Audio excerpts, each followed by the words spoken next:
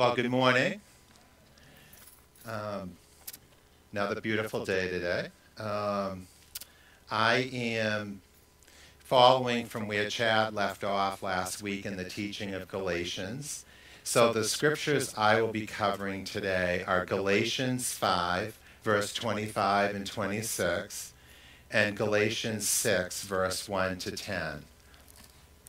So I'm going to start with verse 25, which says, "Since we live by the Spirit, let us keep in step with the Spirit." And the best way I can define that or go over that is to go back over the last couple weeks where Chad has been teaching earlier in this chapter and just read verses 13 to 24, which gives us a great definition and a great sense of what that means living by the Spirit. So if you have your Bibles, I'm actually going to just read from Galatians 5:13 through. "You, my brothers and sisters, were called to be free, but do not use your freedom to indulge the flesh. Rather, serve one another humbly in love. For the entire law is fulfilled in keeping this one command: love your neighbor as yourself. If you bite and devour each other, watch out, or you will be destroyed by each other. So I say, walk by the Spirit, and you will not gratify the desires of the flesh. For the flesh desires what is contrary to the Spirit, and the Spirit what is contrary to the flesh.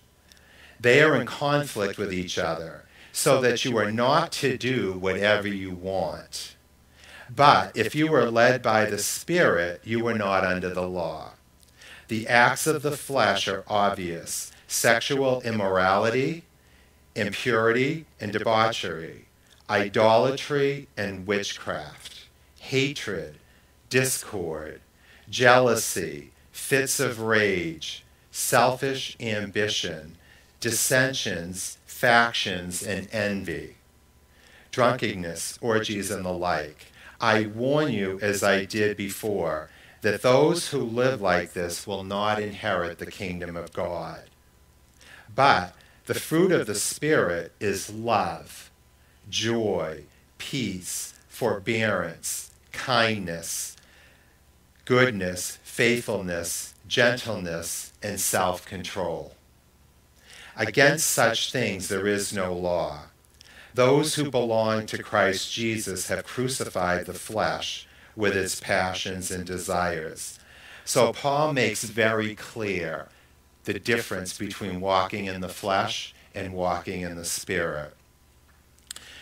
We have a choice to live a life of the Spirit or a life of the flesh. We have free will to make that determination. They are opposite each other. Following the Spirit leads to life. Following the flesh leads to death. As I have been preparing this message and thinking about the journey, which, by the way, Walking Together in Our Journey is the title, I've been thinking about myself as a runner, running long distances, because I just noticed as I've gone through, there's some similarities and differences between our Christian journey and running a long race. So, for example, in a race, if a runner decides to not follow the directions and go a different way, if they're directing you this way and go this way, it's not a good thing. And when you're running your own path instead of the designated directions, the runner is going to become lost, not finishing, ending up empty and defeated. And the thing is, that can happen to us in our spiritual journey as well. Bad choices and simply doing what we want to do can put us in significant trouble. You may be in that place today. But one of the big differences between running the race and going off direction in our journey is God can always bring us back.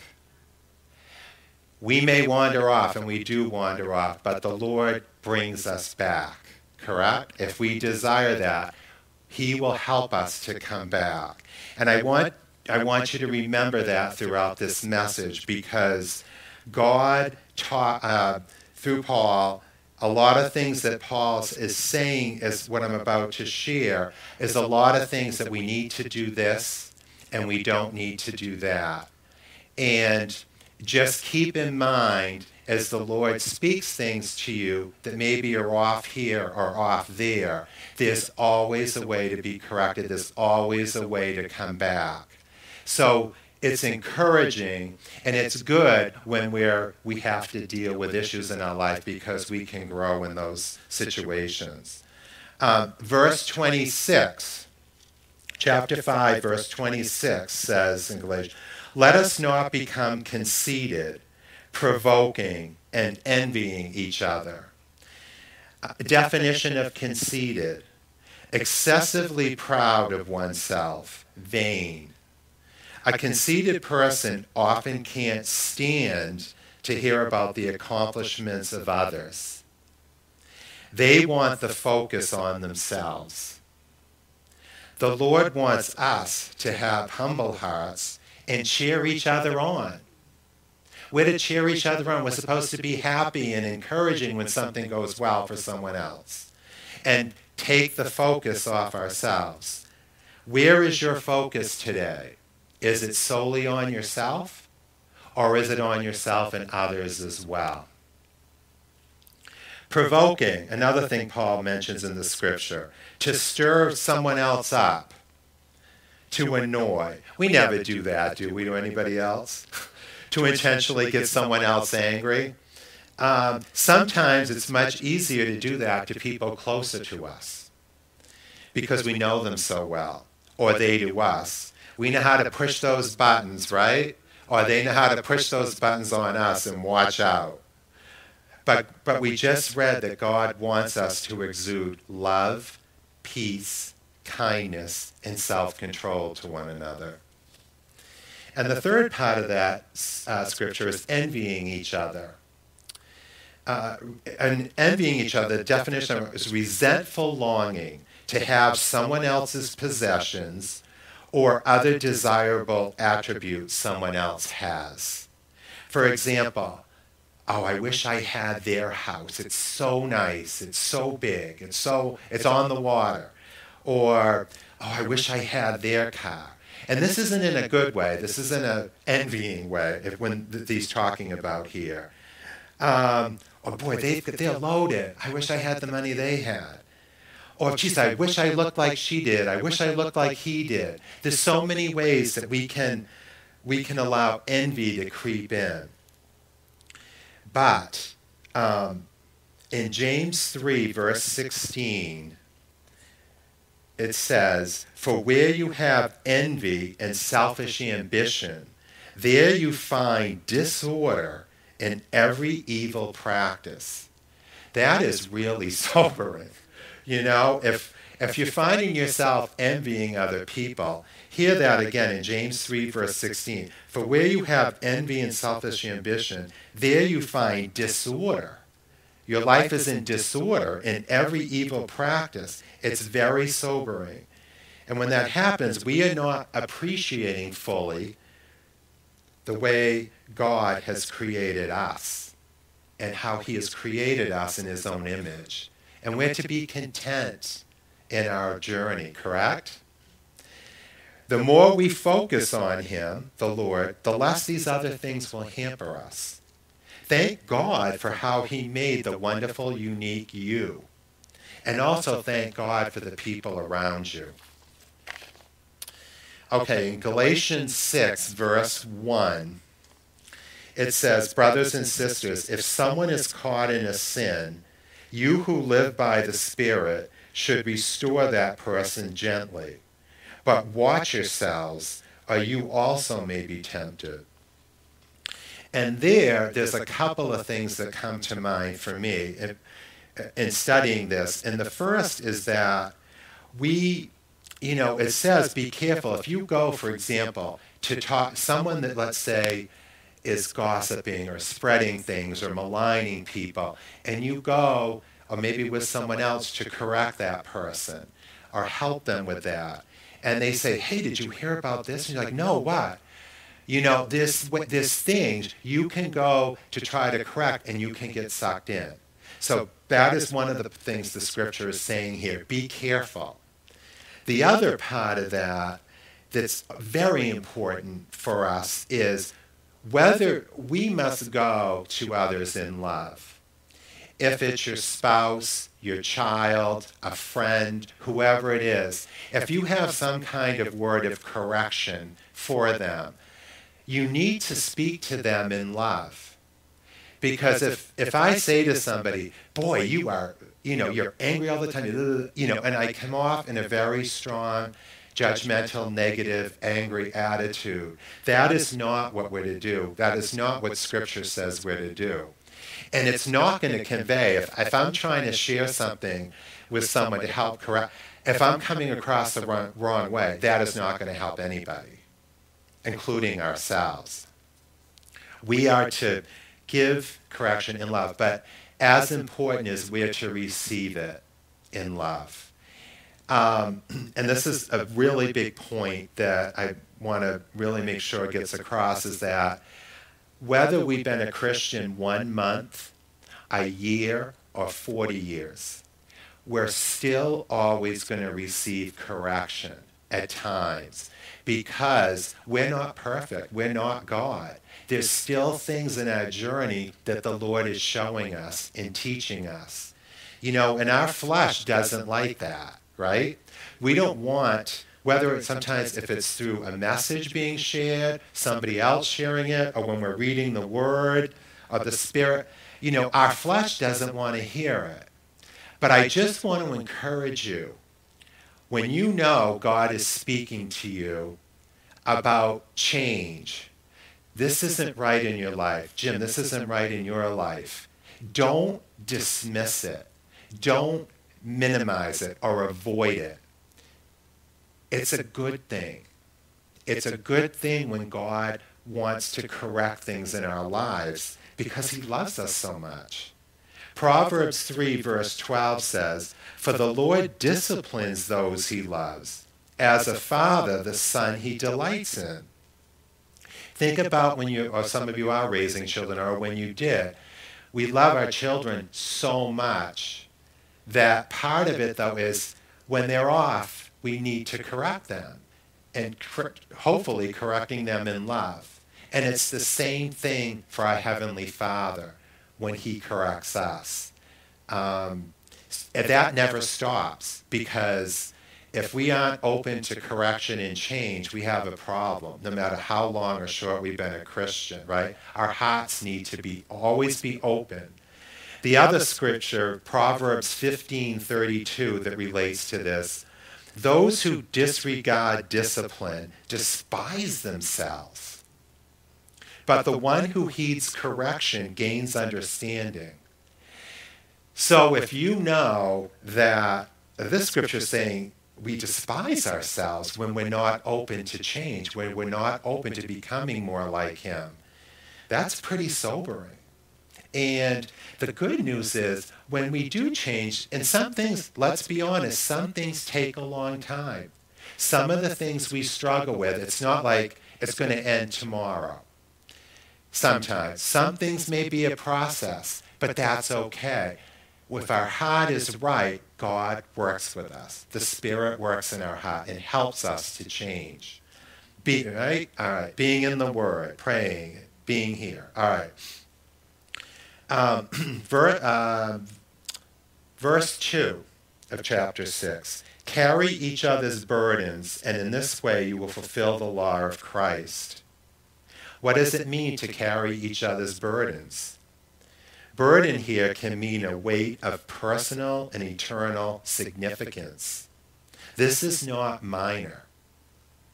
The added strength and encouragement of others can often be the difference between pressing on and giving up. It's huge.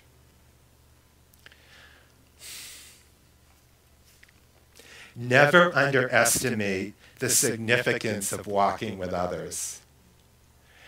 Let's face it, the Christian journey is difficult at times. And we need one another to make it through. God didn't create us to walk a path by ourselves. And if today maybe you're doing that, maybe you're isolated or you feel isolated, that is not God's plan for your life. We have to walk together. We have to encourage one another. It's huge. I'll give you an example of when I've run the half marathon. That's the race that I've run many times. It's 13.1 miles. It's long. But just giving you an example in that setting, like my wife and family, they're there at the beginning. They're there in the middle. They're there at the end. I can rely on them to be there to cheer for me. Many years, Chad and the boys have been there as well. And it helps. It helps running that race. And there are a lot of people lining the course, and it's difficult. I mean, when you're running long, it's not easy. And one thing that happened one year in addition to that is the race that I run, it starts in Portland, it goes out to Falmouth and back. And when you come through Payson Park, if you know Portland, and then you come on to Back Cove for the last 2 miles. And when you hit Back Cove, it's like you just want to finish. You know, it's just so tough. It's like you've prepared, you've worked. It's like the finish line's almost there. And one year, and that last stretch, there's not many people there cheering you on because they've gone to the finish. So anyways, one year, it may have been the last time I ran, I was about 3/4 of a mile from the finish. And there were these 2 guys standing on the path, and one of the guys yelled to me, and he said, because I was, so close, but you're so tired, and he's like, come on. He was looking specifically, he says, come on, they are holding a finisher's medal for you. And it's like, it was amazing, because that encouragement prompted me to finish and finish well. And when I think back at that obviously was a guy that was a runner. He's obviously a guy that knows what it's like to run long and how difficult it can be near the end. And he provided special encouragement for me there. He didn't know me. He had no idea, and I didn't know who he was. And that type of thing is what we're called to do. We have people in our lives that we need to be encouraging on a regular basis. We should be encouraging. And I want to ask you to ask yourself, are you encouraging people throughout the week? Is that, because Scripture is very strong, I'll read this in a minute, that's really not an option for us. That's what we're called to do. We are called to encourage one another. And I would say to you, if you honestly can't answer yes, to start stepping out in that. Because people will say, well, nobody's encouraging me, so why should I encourage somebody else?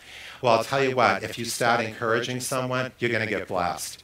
You are going to be blessed more than you realize. Or I'm too busy. I don't have time to do that. Yes, you do. We all can make the time to connect with someone. Call them on the phone. Connect. When I'm with the men in the men's breakfast here, as you guys know, I'm always talking and encouraging connection with one another. It's huge. Then there's no substitute for it.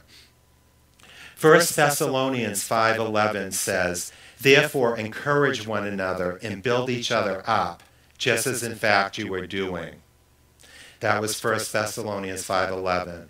And then Proverbs 12:25 says, anxiety in a man's heart weighs him down, but a good word makes him glad. You never know what somebody else is going through. And you can think, well, I could call them, but it's not going to matter. It matters. It matters. However the person responds, it matters. Geez, somebody took the time out to reach out to me. Somebody took the time to see how I was doing. It matters. And it makes the difference between some people falling off their path.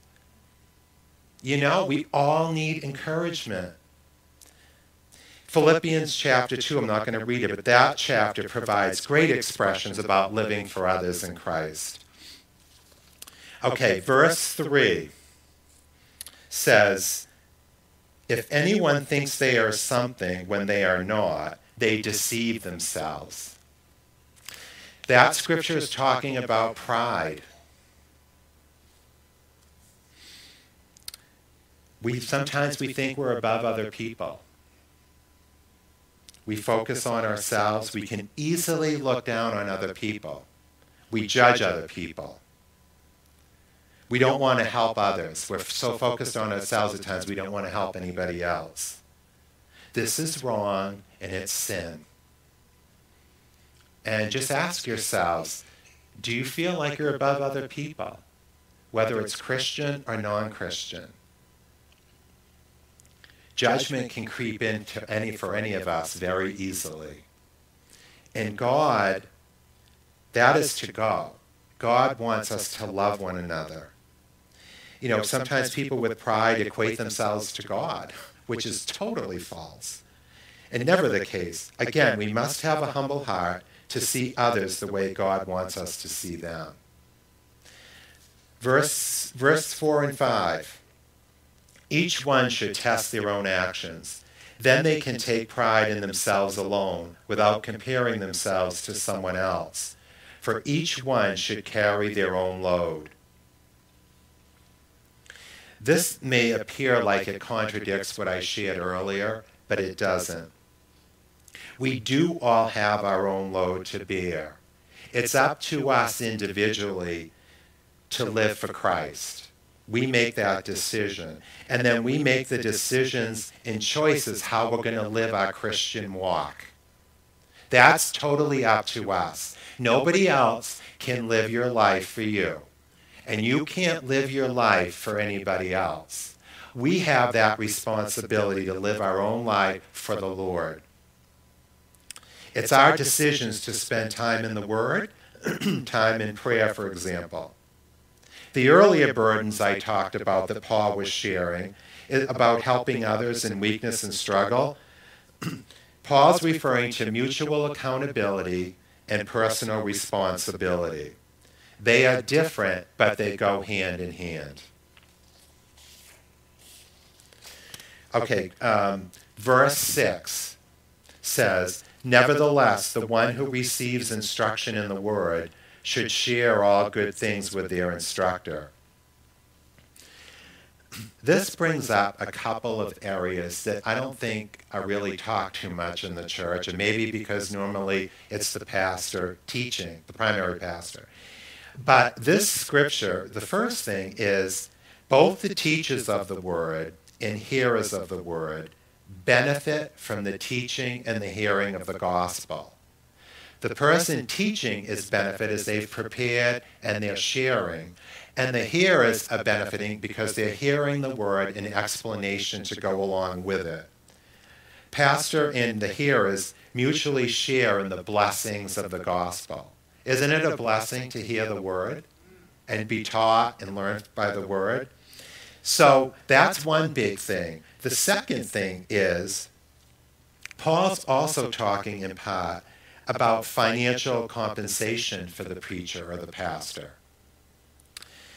1 Corinthians 9, verse 14 makes this clearer. In the same way, the Lord has commanded that those who preach the gospel should receive their living from the gospel. Now, that doesn't always happen, but fortunately in our church, it does. Chad is paid full-time from the tithes and offerings from our church body. So he can focus on the word, pastoring the church, and not have to worry about where his income is coming from. That's a blessing to him, that the church is extending. In addition, there are times we as a church do special offerings we have for them, like for the baby or for the for during Pastoral Month last fall. There were different things like that. People will bless them individually, the family. All those things are good things that we need to keep doing to bless the pastor and his family as they bless us, and fellowship as well. And the final thing I want to say about Chad is that we're very fortunate in this body because Chad brings the word every week. His emphasis is on the Word of God. His teaching is on the Word of God. It's not about a lot of side things or peripheral things. His main focus for us is the Word, right? We're blessed for that, to be taught and soundly from the Word and not from somewhere else. It's the Word of God that we hear week in and week out. And that's a real blessing for us in the body. All right, Galatians 6, verse 7 and 8 say, "Do not be deceived. God cannot be mocked. A man reaps what he sows. Whoever sows to please their flesh, from the flesh will reap destruction. Whoever sows to please the Spirit, from the Spirit will reap eternal life." Okay, this kind of ties back a ways. But I just want to say, God will not be mocked. Whoever chooses to live their life to please their flesh will end up in destruction. Whoever chooses to live their life to please the Spirit will reap eternal life. These are opposite items, but I do want to clarify something. When we choose the path of the Spirit as Christians, we do and will still fail and sin at times. Because we're still human, we're not perfected the way the Lord is, that will happen. But as Christians, we should be repenting of those sins, moving on, growing closer to Him. We continue to press into the Word and to pray, to worship Him in fellowship with others. All right? That's a difference between that and people that just sin, completely doing their own thing, no repentance, thinking it's okay. They're going to be in trouble. It's a question of our heart, where we're at. Are we desiring to grow when we fail? Are we desiring to move on? God doesn't expect perfection from us, but He does expect obedience. I'm going to say that again. God doesn't expect perfection from us, but He does expect obedience. Obedience is the result of the Spirit working in us. And I know this is can be difficult to hear, but it's actually encouraging. Because like I said earlier, there are areas that we have to work at and work at and work at. Oh, this happened again. But it's like, no, Lord, help me to change. That's okay. That's what He wants. He wants us to desire Him. He knows us better than we know ourselves. He knows what we struggle with. He knows what we deal with. But He wants a heart that wants to become closer to Him, right? Amen. All right, so verse 10. "Therefore, as we have opportunity, let us do good to all people, especially to those who belong to the family of believers." Do good to everyone. Share the gospel with others. Not just your family, not just your friends, everyone. Do good to people you are comfortable being around, and those you're not as comfortable being around. We must never look down on anyone, even though we do at times. Let's be encouragers to all for Him. Hebrews 10, verse 24 to 25 says, "And let us consider how we may spur one another on towards love and good deeds, not giving up meeting together, as some are in the habit of doing, but encouraging one another, and all the more as you see the day approaching." Church attendance is critical for us as a body. It's evidence of our love for Christ's church. Church is the primary way that the believer is fed, nurtured, and grows.